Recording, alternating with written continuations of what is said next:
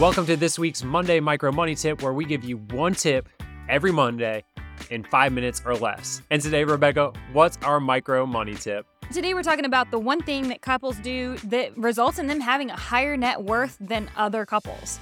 Yes. And that is managing their money together using joint accounts. Right. They're pulling their money together and working collectively on their finances. Yeah, fully sharing their resources and working together, not viewing it as tit for tat and worried about things like equality and pulling their weight, that sort of thing. It's really just everything goes into one pile and we work towards our financial goals together. Right. And then you recently came across a study that just came out. Yeah, it's really interesting. This is the first study of its kind that actually backs up what we're saying. A lot of people, anecdotally or through personal experience, have known or felt like this has helped them be more successful, helped them have a better relationship, and even helped them have, again, that higher net worth. But it's been hard to prove.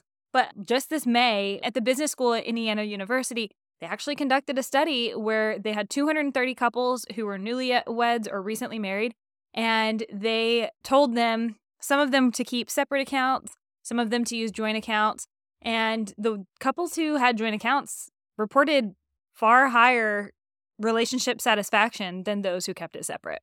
Yes. And that makes total sense because, like you were saying, the other group, the group that didn't combine their finances, they were viewing things as a tit for tat. It was more of an exchange of money, right? Like, oh, I'll get this if you get that. So there was a lot more of keeping tabs. And we always talk about don't keep a scorecard in the relationship with money. And so when you keep finances separate, you're automatically starting to keep a scorecard and paying attention to these little micro details that are actually starting to put a wedge in the relationship.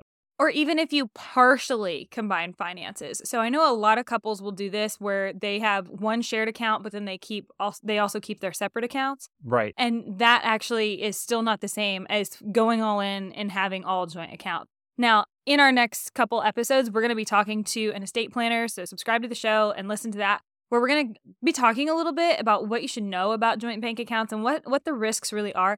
But I think culturally, we know enough about that. We've heard that so much. We know they could take everything and they could spend all my money and this and that. But we really just want to highlight this. It does actually make your relationship far better. And let's look at what you have to gain, not what you could lose. Right, exactly. By going all in, we are focusing on us and we're working collectively. Instead of this is my money, we got to do this together. And so it means that we're working more together than working off of separate plans. Well, and it just provides such a level of transparency, which is invaluable in a relationship. When you really do want to build trust, transparency is so critical. Yeah. Knowing where everybody's spending their money and what they're spending their money on, that helps me feel so safe in this relationship. You're not hiding anything, Exactly. right? Transparency means I'm not hiding. You're not hiding anything. And Yes. I'm not hiding anything. And it's really, really important to build a relationship off of. Yes.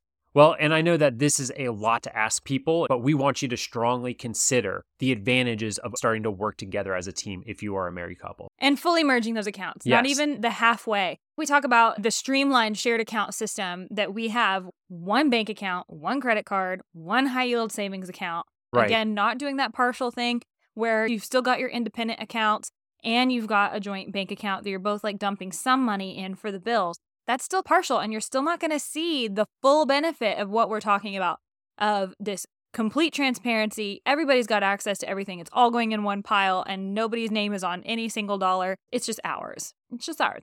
Again, this is really only appropriate for married couples. Yeah, strong emphasis on that. We're Yes. definitely not encouraging that you do this if you're not married yet, or if you are with someone who you just fully do not trust. That's a complete other issue.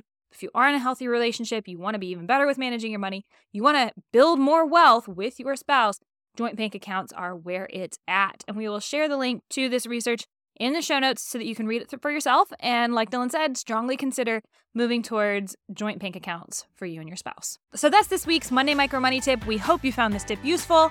And until next time, I'm Rebecca. And I'm Dylan, and we're Rad Coaches.